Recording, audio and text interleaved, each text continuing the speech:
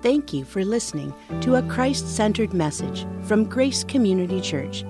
We are committed to proclaiming the authority of God's Word without apology and trust that you will receive encouragement as we study today's passage together. Well, here we are returning to our series, Counterculture, from the Sermon on the Mount. Before we took a break from the Sermon on the Mount, we celebrated the first advent of the Lord Jesus, his coming, and we celebrated Christmas. And now we are returning back to the Sermon on the Mount. We took about 8 weeks.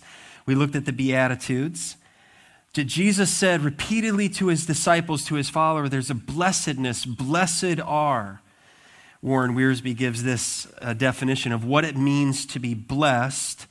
And I'm going to repeat it. I gave it before we went and took a little time out from this series. To be blessed implies an inner satisfaction and sufficiency that is independent of external circumstances for happiness. External circumstances, health, financial well-being, political shifts and chaos. Do we have that blessedness? If you're a follower of Christ, you do. Jesus' disciples are truly blessed. We're blessed, but we're not exempt from suffering. Matter of fact, we're guaranteed suffering. The Lord Jesus promised that if we follow him, we will encounter suffering in this life. And how we respond to suffering is what separates us and makes us distinctly different than those who don't know Christ. So it makes us salt and light. 2 simple illustrations come from today's message. They're everywhere. They're common. Salt and light. This is what Jesus says his followers are.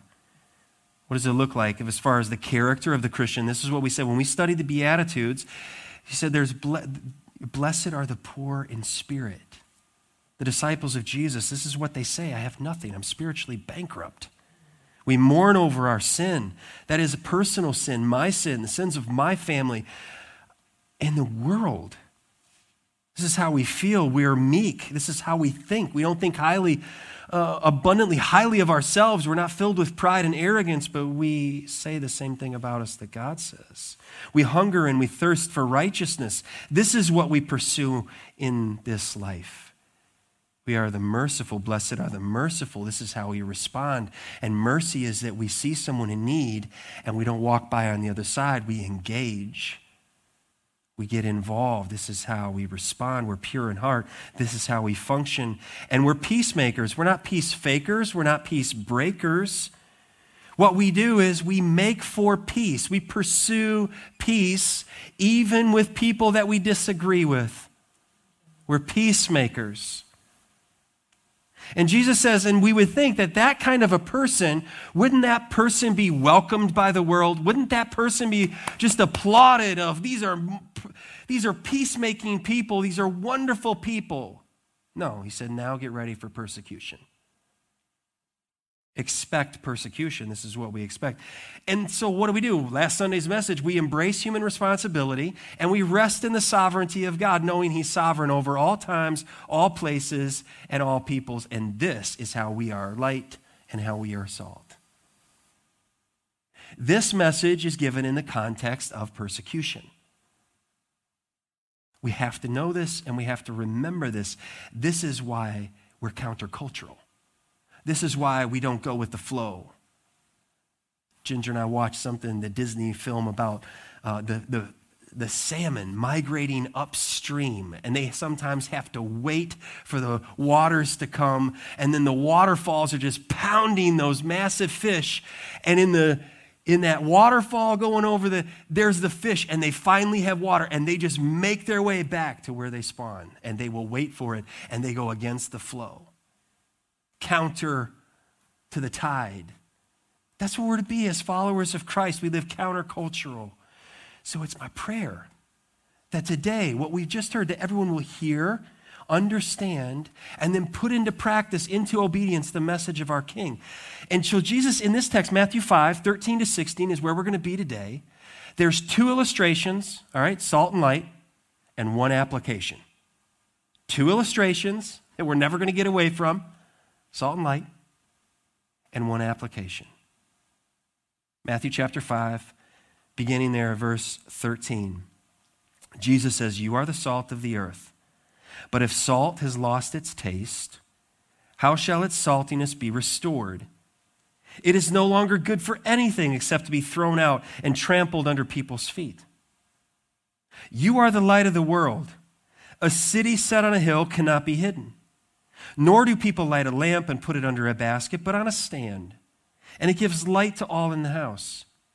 In the same way, let your light shine before others, so that they may see your good works and give glory to your Father who is in heaven."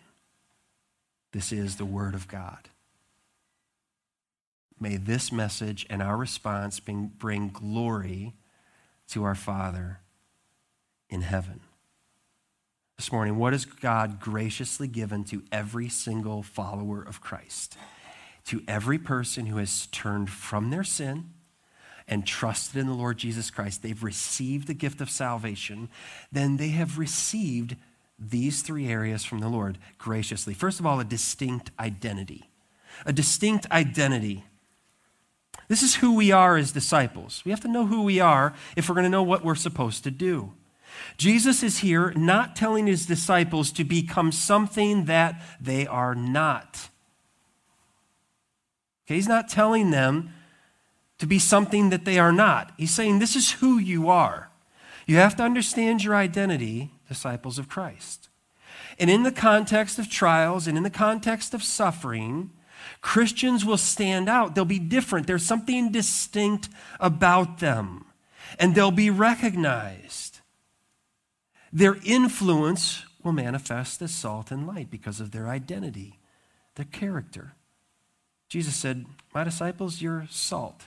He said, "You're the salt of the earth." Now, salt has a positive influence and a negative influence to the entire earth. Doesn't matter where you go. It's universal. Salt is basically, it's small when it's usable and it's insignificant, okay? As long as it's in the shaker, it doesn't really do you any good, okay? It has to come out of the shaker. So in both of these illustrations, the Lord is saying you actually have to spend yourself for others, for the glory of God. This isn't about, I'm gonna batten down the hatches and keep my whole life dear and near to me. This is a call to invest your life into that which is eternally significant. For salt to become good, it has to be. You don't want a chunk of salt. You know, here's your burger, here's your fries, here's a block of salt. All right, we're not deer. We don't want to lick the salt block and then take a bite of food. We want salt in measurable, small pieces so that we put it on the food and it spreads out because that's one of its usefulnesses for seasoning. Taste. Bring out the taste. Right? Well, we can't really go anywhere in Michigan inside a restaurant right now. But when they reopened, restaurants had modified inside. They had taken all the things off the tables to try to help, stop the spread of the virus. So you're sitting there and they hand you your food and then you're looking around and you're like, wait a second, I'm missing the ketchup. I'm missing salt. Can I please have some salt? Can I please have pepper? I need seasoning on the food. Sure, we'll bring that right out to you. But I'm glad they didn't bring me a big rock salt. Salt is important. It's for seasoning. You remember this stuff? No salt. I remember when this came out, all right? For the heart healthy, those who need to have, this is not always good for your heart, too much. So you have the no salt. Now, I told the first service, the first time I ever had Southern green beans was when we moved to Wisconsin from Montana. We're northerners, right? And we went to the Faulkner's house, and she made green beans with whatever else, and she put ham in those green beans. And she was from Mississippi. And I took a bite of those. They looked so good. And I was seeing some things in the green beans that I wasn't familiar with, all the fat and all that stuff. And I took a bite of the green beans, and it was like immediately, water, quick, I need water. It was so much salt. Filled those green beans. But she was from the South. To her, that was perfect. That was good. Everybody else is bland. You don't have enough seasoning in there. She had the seasoning, 1 part pig, 1 part green bean, 1 part salt. And that was the way she did it. I guess if you were going to eat in her table, you were going to learn that was going to be the way, and you're going to enjoy it. That's probably not what Jesus has in mind primarily in this illustration. You are the salt of the earth. Preservation. That's a usefulness of the salt. It's preserving. So before they had refrigerators and freezers, how will you save the catch out of the lake? Salt. You go out, hunt down deer, whatever the meat is, you pack it in salt. And it will preserve, it will stop or slow down the decaying process of meat. So when Jesus is saying you are the salt of the earth, that's what he has in mind, that all over the entire earth, I'm going to send my people, and you are going to help slow down the decay of societies everywhere. You're salt. Preservation. For ancient cultures and for many cultures today that don't have refrigeration, your ability to hang on to, preserve, have meat is your ability to feed your family. So it isn't arbitrary. If you want for a season coming to have food to feed your family and them not starve and die, you needed salt. It wasn't optional of, well, I can improve the taste or not. It was essential to have salt for preservation. And I just wonder how many churches who have lost the plot of the gospel, the Lord Jesus would say, you know what that church is? No salt. God, help us to never become that type of a church. So I'm just going to ditch that, all right? Get that out of the way. We don't want to be that. We want to be salt. We want to be light. D. Martin Lloyd-Jones, he says this, all right? So when salt became worthless, it was cast out. Jesus said it would be cast out as worthless. They would put it on housetops. They would put it on dung piles. They would put it on roadways. It was really worthless. You don't ever want that on your food. So it was just cast out. It was thrown aside. And Jesus is saying, if you're not salty, there's something wrong, because salt in its truest form can't lose its saltiness because it's salt. It's what it does. So he's making a point that it would be foolish. When he says it's lost its taste, it's the same terminology as it would be foolish. It's foolish to have salt that isn't salty. It's foolish to say I'm a disciple, but I'm not following and obeying Christ, to lose savor. We're separated out of this world to live in the world for an eternal purpose. D. Martin Lloyd-Jones, he says, the Christian is a separate, unique, outstanding kind of individual. There is to be in him something which marks him out, and which is to be obvious and clearly recognized. Let every man then, and every woman, examine himself. Is there something different about you? Is there something that makes you stand out? Now, I know I'm looking at people, some of you are different. All right, you could say the same thing about me. Well, you're different. We are different, but Jesus has in mind there's something salty about our lives that make people thirsty for the gospel, that make people thirsty for the one that we worship. Disciples of the Lord Jesus will make a difference in this world we live in, and we will avoid 2 extremes. The first extreme is this: we will not buy into the false notion that the world is basically good. That somewhere inside of you is goodness. No, I don't know about you, but the further I dig in, the worse it gets. The only thing good about me is Jesus. So the world is not, contrary to the evolutionary theory, it is not getting better. You don't buy a car and in 10 years it's better than when you bought it. It all decays. It all goes downhill. It gets worse. But we don't buy into the notion that the world is basically good and people are basically good and it's their environment that is what's bad. Well, tell that to Adam and Eve, and their first son was a murderer. Okay? History and truth do not support those claims. Jesus says in John 15 and verse 18, he said, if the world hates you, know that it has hated me before it hated you.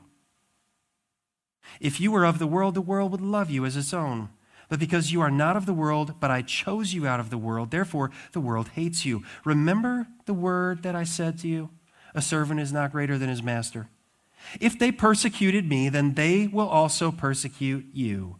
If they kept my word, then they will also keep yours. But all these things they will do to you on account of my name. Why?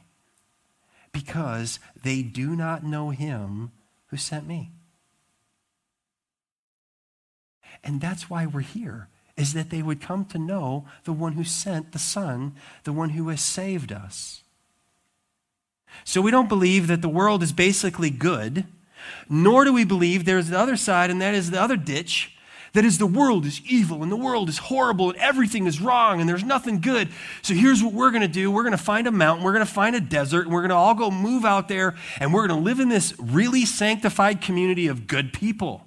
You can't take any people with you. You take one person, and you've messed up that community. We're here for a reason. Paul wrote to the Corinthians, and he talks about the person who is like, you know what, I'm a Christian and I don't associate with those wicked people. You just hear it in conversation of legalistic people who are oversaved and think that they are, the greatest thing, and how they talk about people who are different than they are. Sinners, and they look down their nose at them. Jesus didn't do that. But Paul writes to the Corinthians in 1 Corinthians 5:9, he said, I wrote to you in my letter not to associate with sexually immoral people. Not at all meaning the sexually immoral of this world, or the greedy and swindlers or idolaters, since then you would need to go out of the world. Corinthians, I was talking about people who say, oh yes, I'm a Christian too, and their life has nothing to do with Christ. There's a problem there. He said, I wasn't telling you to not associate with people who don't know Christ. That's what we're here for. That's what God has left us here for. Otherwise, we'd have to go out of the world. When Jesus prayed in his high priestly prayer, he prayed for his disciples and he prayed for us. What did he pray about? What was his concern? John 17, verse 15, he said, I do not ask that you, he's talking to the Father in heaven, take them out of the world, but that you keep them from the evil one. They, his disciples, children of God, they are not of the world, just as I am not of the world. Sanctify them in the truth. Your word is truth. As you sent me into the world, so I have sent them into the world. And for their sake, I consecrate myself, that they also may be sanctified in truth. Do you hear what Jesus prayed? He did not pray that we have a life of no troubles, no sorrows, that we just, pray, receive the gift of salvation, and then, the stairway to heaven, and angels usher me in, and I didn't do anything wrong, and this is glorious, I'm out of here.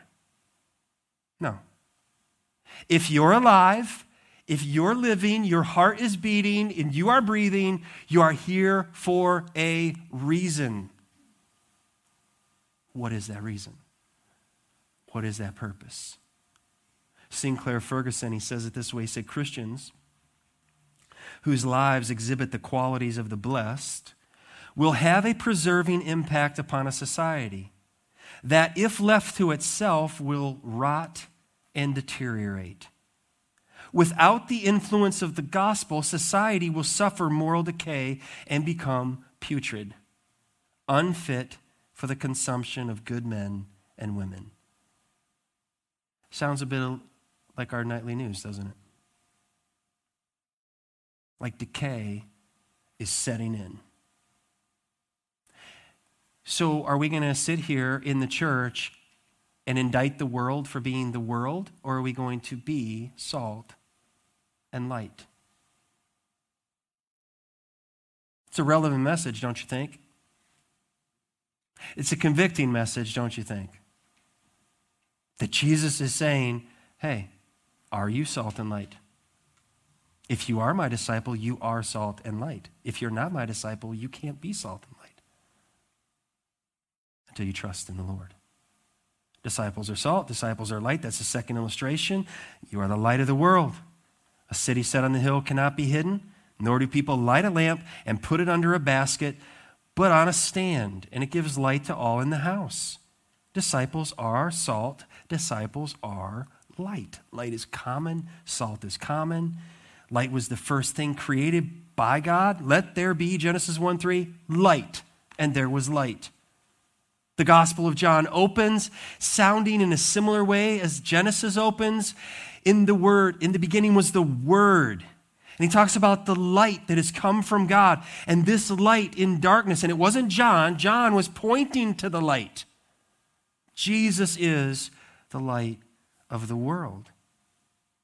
Now, many of us have rarely been in a situation where there wasn't electricity and light. Now, if you go up in the UP, or if you go out in, I grew up in Montana, you can get places where there's no ambient light from cities nearby. In our area, you see the lights of the city of Detroit.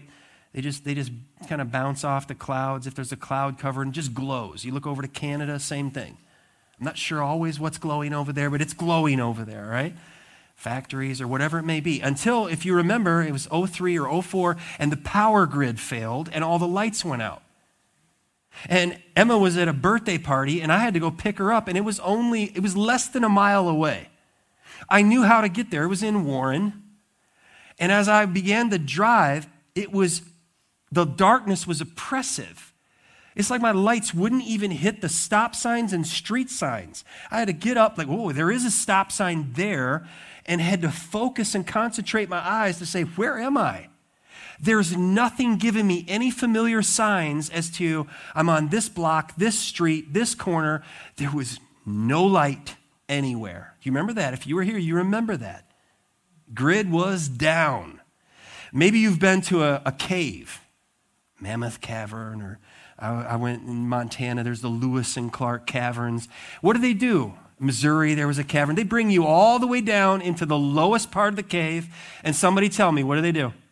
They shut the lights off. They prepare you. Everybody stand your ground. Don't move. We are going to turn the lights out. They turn the lights out, and it's almost like you can touch the darkness. It's so thick. If you had this one light in that cave, everybody in the cave would, a little sigh of relief, because this one light in a cave with no other light gives off that presence, that glow, that I'm not alone. They didn't leave me down here. They didn't abandon me and sneak out, and I'm the last one, and they turn the lights on. Christmas Eve service, we started right down here, one candlelight, and it goes throughout.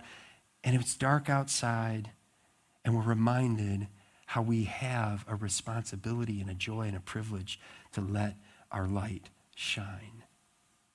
Jesus understood, his hearers, they understood what it was to be in total darkness. The value of one candle in a house, out in the main room on a candlestick. They understood when he talks about a city on a hill. I think about Lord of the Rings, and there's Helm's Deep, that city that's built into the side of the hill. What is it made of? Limestone. There's not a light in the city. There's no electricity. There's some torches and there's some glowing. But what really stands out on the night horizon is all of the limestone, and the moon and the stars. They reflect and they make that limestone. That entire city glows.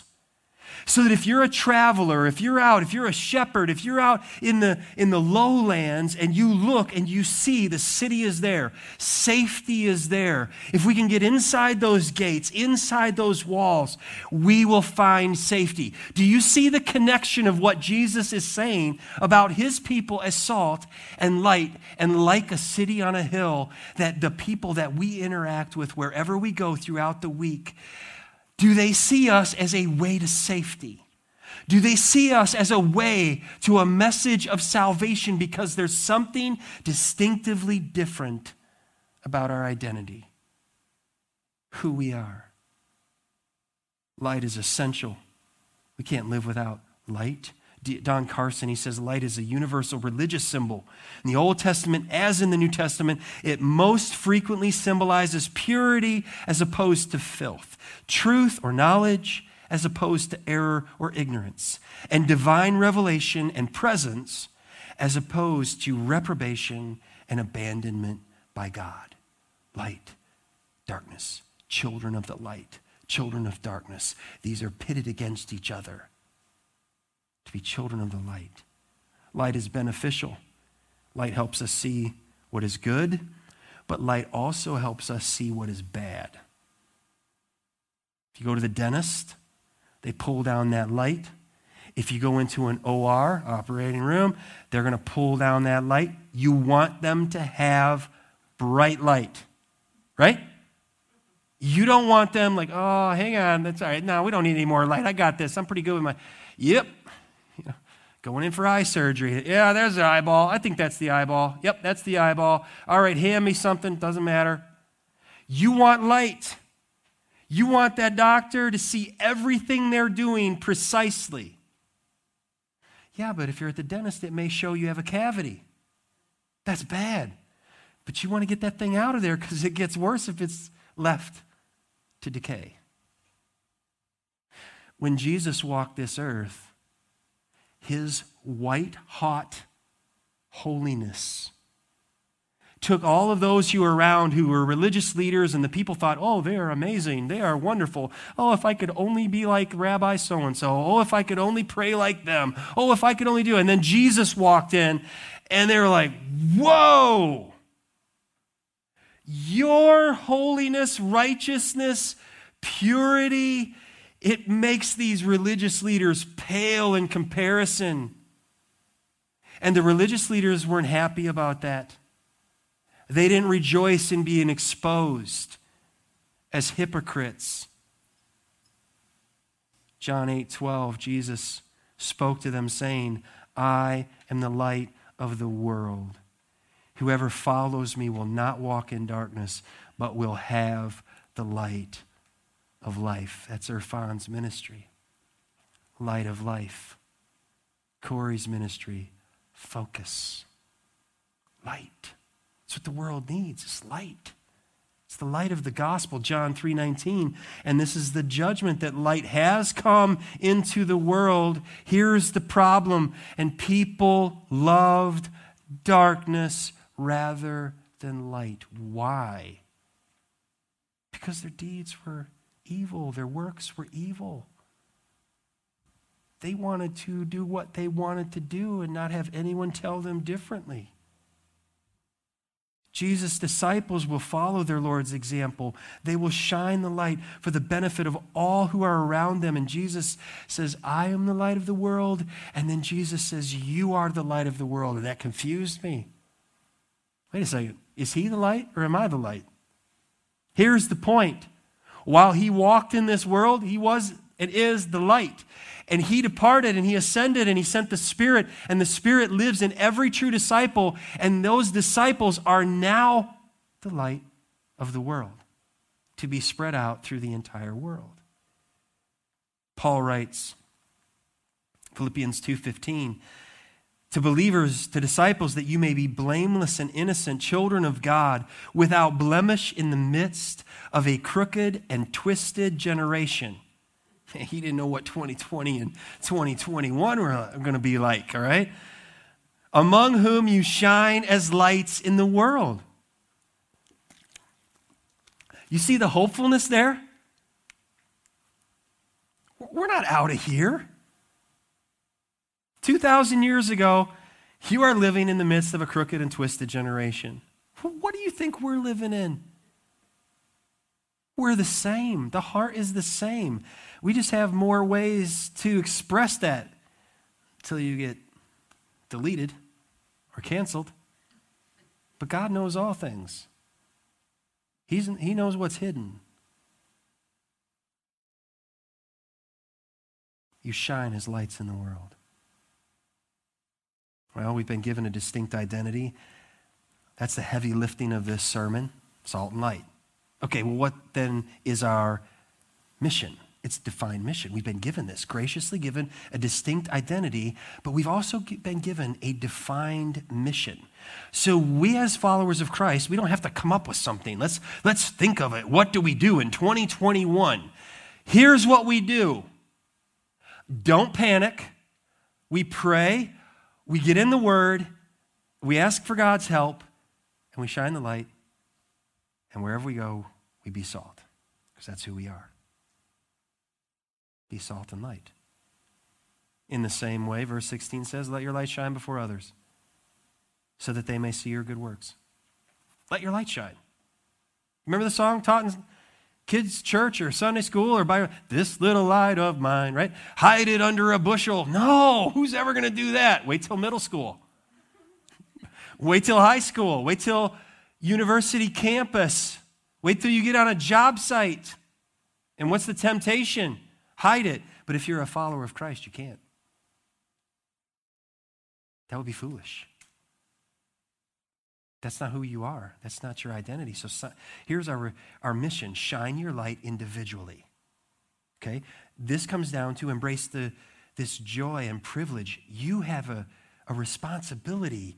You've been invited into this mission. You. Like, oh, I don't know enough of the Bible. Ha! Let your light shine. Well, I've got a lot of questions. Let your light shine. You think I have all the answers? No. See me in 20 years. I still won't have all the answers, should God tarry. Okay? So let your light shine. Individually. Know who you are. Salt will do what salt does. Light will do what light does. It can't help it.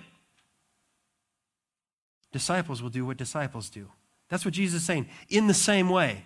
Or so let your light shine.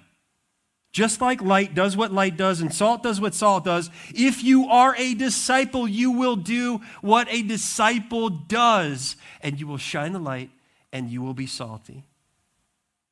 A true disciple, have you heard the phrase, well, just fake it till you make it. That's what you got to do. Just fake it till you make it. That's nowhere in the Bible. Okay? Nowhere. And it's not really helpful, and it's not true. Christianity has nothing to do with blessing hypocrisy and fake people. Plenty of fake people. But God sees through it all. He's not fooled for 1 second. How are we then tested to reveal what is true and what did I think was true? Introduce trials and testing. That's what sifts through what's genuine and what is not genuine, what is authentic and what is fake. James, the half-brother of Jesus, chapter 1, verse 2, count it all joy, my brothers, when you meet trials of various kinds, for you know that the testing of your faith produces steadfastness or patience. And let steadfastness have its full effect, that you may be perfect and complete, lacking in nothing. It comes through trials. So we can rejoice in the midst of trials, and we don't need to give thanks for the trial, but we can give thanks to God that He is doing something in our lives in every trial. Amen? We have an individual. Shine your light. If you're a child of the one true King, your identity will become clearer and clearer to all who live with you and around you and work with you. So let me ask you the question, do you see individually, do you see an authentic witness in you? Do you have a desire to let your light shine? Do you have a desire to be used like salt? I pray that you do. If not, I pray that you would open your heart to the gospel today. Shine your light corporately. That's our mission. You're not alone. You're not by yourself. You're not out there somewhere. You're part of a body of believers. You're part of a church. And so when you put these lights together like we did on Christmas Eve, one light becomes 2, becomes 10, becomes 20, becomes 50. Then the room starts getting hotter. The room is bright, right? And wax drips and all the fun that happens with that. But that's what happens when it all gets gathered together and it's collective. It produces a brighter light. That's what we're supposed to be as a church. So that they may see your good works. Our good works demonstrate saving faith and God's sovereign grace in all of it. Paul writes to the Ephesians 2, 8 and 9. He says this is where he talks about the gospel.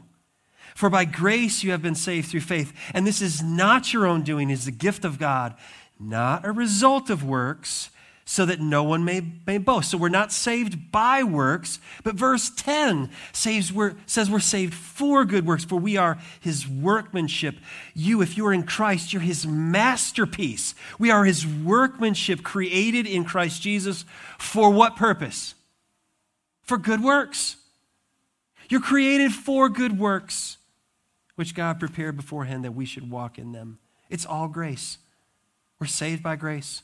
We walk in grace. We've been graced to grace others. We've been that's a horrible use of word. We've been forgiven to forgive. We've been loved to show love.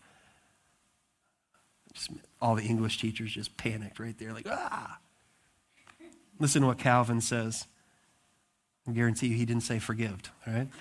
Again, he says, we must observe how graciously God deals with us when he calls the good works ours, the entire praise of which would justly be ascribed to himself. I want you to understand what he's saying.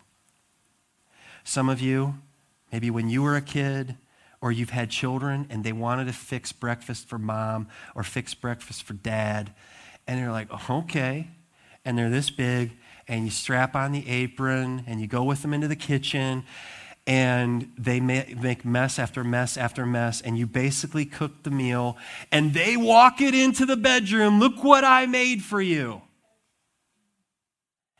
And if you are a parent who is demonstrating the character of our Father in heaven, you don't say, actually, I did like 99% of the work and have all the cleanup back there. You stirred the pancakes and then dropped the mixer, and I got to clean that mess up too. Thanks a lot. Enjoy your meal. Okay? Do you see how God is a good father? And Jesus is expressing that people will see your good works and give glory to your Father in heaven. And a Father in heaven that is happy to rejoice in him using you. And rightly, all the praise belongs to him. If anything good happens through my life, in my family, to this church family, it's only grace. It's God's grace. I have nothing to boast in. I have a lot of regrets. But if anything good happens, it's because of Jesus and his grace and his goodness. Let your light shine. Men will see your good works and they'll give glory to the Father in heaven. This is amazing. Our good works, they're what are needed for those around us, because those around us, God's not going to show up on your job tomorrow. Jesus is not going to walk in person where you go to school this week. He has you there. And he has me there. And when people see and they listen to us talk, they should see a representative bearing the image of a redeemed person, a disciple, and it should make them thirsty for what we have and who we worship. This is what Paul was writing in Romans 12 to the church at Rome. This is his heart captured, that we would be on mission. I appeal to you, therefore, brothers, by the mercies of God, to present your bodies as a living sacrifice, holy and acceptable to God, which is your spiritual worship. Do not be conformed to this world, but be transformed by the renewal of your mind, that by testing you may discern what is the will of God, what is good and acceptable and perfect. That's what we're doing here.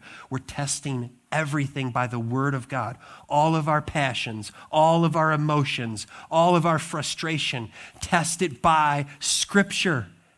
that we can prove what is it that we should say and what is it that we should do and what is our responsibility as citizens and what is our responsibility as a church, because they're very different. You have a responsibility to vote as a citizen. As a church, we are primarily and forever we will be devoted to the gospel. And whenever people try to take a pastor and turn a pastor into a political puppet, you have just betrayed the gospel. And I love you, and I will not, by God's grace, ever do that.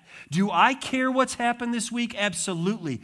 Do I care more what will happen to the souls of the people in the Trump forever, as if he's near unto Jesus himself? If I see another one of the Lion and the Lamb posted with Trump's picture on it, or I am the way, the truth, and the life with Trump's picture, God help me. That's blasphemy. How do we relate to those who are Black Lives Matter? And you put these on the polar, we care about the souls of all people, and it's the gospel, beloved. It's the gospel that changes the heart. It does us no good to take somebody from one political camp and put them in the other political camp if they don't know Christ and they die and they spend a Christless eternity in a place called hell, prepared for the devil and his angels. What have we done? What have we gained? What have we profited? Salt and light. It's desperately needed. What will be the divine outcome? That's what we want to know. We've been given a distinct identity. We've been given a definite mission. I want to know what's going to happen. If we live on mission as a church, if we understand who we are as in Christ, and we live out that mission, then tell us, Jesus, what is going to be the outcome? They will give glory to your Father in heaven. That's the result. There will be, first of all, curiosity. Some people are going to be, what are you talking about? What does this mean? Why are you different? Why are you dealing with cancer or dealing with a deadly disease and you're not cursing God and you're not hating God? What's different about you? And be salty. 1 Peter 3, verse 14, but even if you should suffer for righteousness' sake, you will be blessed. Have no fear of them, nor be troubled, but in your hearts honor Christ the Lord as holy, always being prepared to make a defense to anyone, listen to this now, who asks you for a reason for the hope that is in you. Is anybody asking us that? Hey, can you tell me about the hope you have? Yet do it with gentleness and respect. You disagree with somebody? With gentleness and respect, having a good conscience, so that when you are slandered, those who revile your good behavior in Christ may be put to shame. Let God hand out the judgment. And may he show mercy as he has shown mercy to me, as he has shown mercy to you. There will be curiosity. There will be conviction. People will be convicted. You bring a person who's righteous into a room, and suddenly the conversation, never mind, later, I'll tell you later. You know what I'm talking about? It's going to change. It's going to shift. Like, oh, preacher man's here. Like, I'm not a preacher. Oh, here comes the deacon. Here comes the, here comes the saint. There's going to be conviction. When Jesus lived, he preached, he served, gave his life, there were two responses. Some received him, some rejected him. Same will be for you and me. You cast the seed of the gospel, there will be some who will receive it and believe. There will be some who say, get out of here and don't ever talk to me about that again. And they will curse you out and they will unfriend you, disown you. We've had people in our church, this has happened. Their families don't want to hear it. Don't talk about religion. There will be conviction, but there will be some who will believe and they'll say, you know what? Will you tell me again? Tell me that story of Jesus. And there will be, praise the Lord, conversions.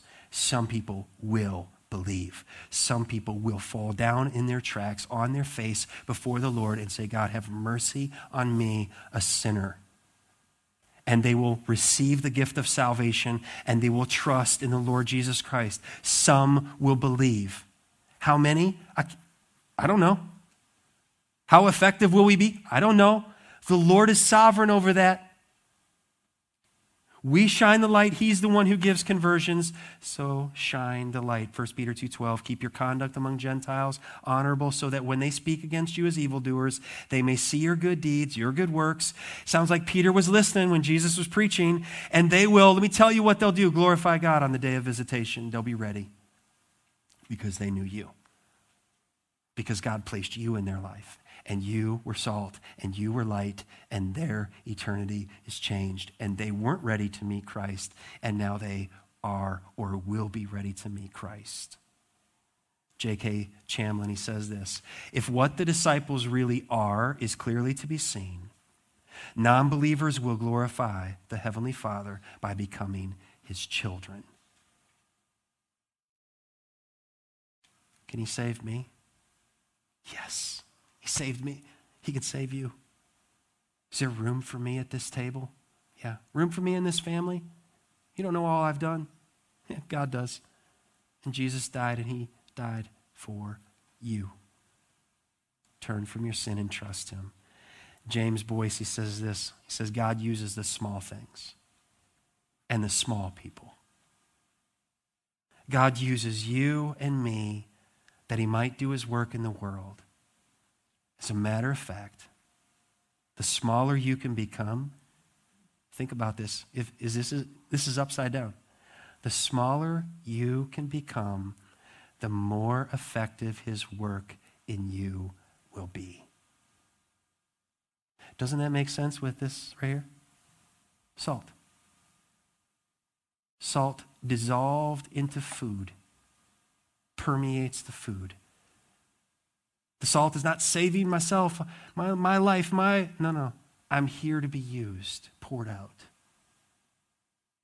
Do you see your identity as salt and light? Do you understand your mission? Praise God for his grace that will give a divine return and outcome of people coming to faith in Christ. We're going to baptize the final Sunday of this month. There are people who have come to faith in Christ. They're ready to take that step of obedience. We're going to have a class on the 23rd, 10 o'clock here at the church. For anybody curious, questions, answers about baptism. On the 30th, we're going to have a membership class, 10 o'clock. For those who say, you know what, this should be my church. I want to plug in here and be part of this body of believers shining the light of the gospel. January 30th at 10 o'clock. God's doing great things in and through this body of believers. I praise the Lord for that. The questions at the bottom are this. Who's made a difference in your life? Who's made an eternal difference in your life? Have you thought about that lately?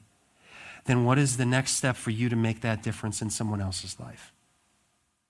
How will you pass that along to someone else and let God use you for his honor and his glory? Let's stand together. Father, thank you for Jesus. Thank you for your word. Thank you for your spirit. And thank you for your church. Father, we cannot live in obedience apart from the power of the Holy Spirit. So I pray, oh God, that you will help me to live in humble obedience to you and to your word. I pray this for my family and for this church family, that you will take us and use us for your glory wherever we go. Bless our missionary partnerships, Father. And I pray that today, as this message goes out, anyone who doesn't know you, that they would have heard the gospel and they would turn from their sin and trust in Jesus and just simply cry out, oh God, I'm a sinner and I need a Savior. Will you please save me? And give you my heart, my life. Come in, make your home in me. And in the power of the Spirit, by your help, I'll live for you all my days. And we will worship you forever, for you are worthy. In Jesus' name.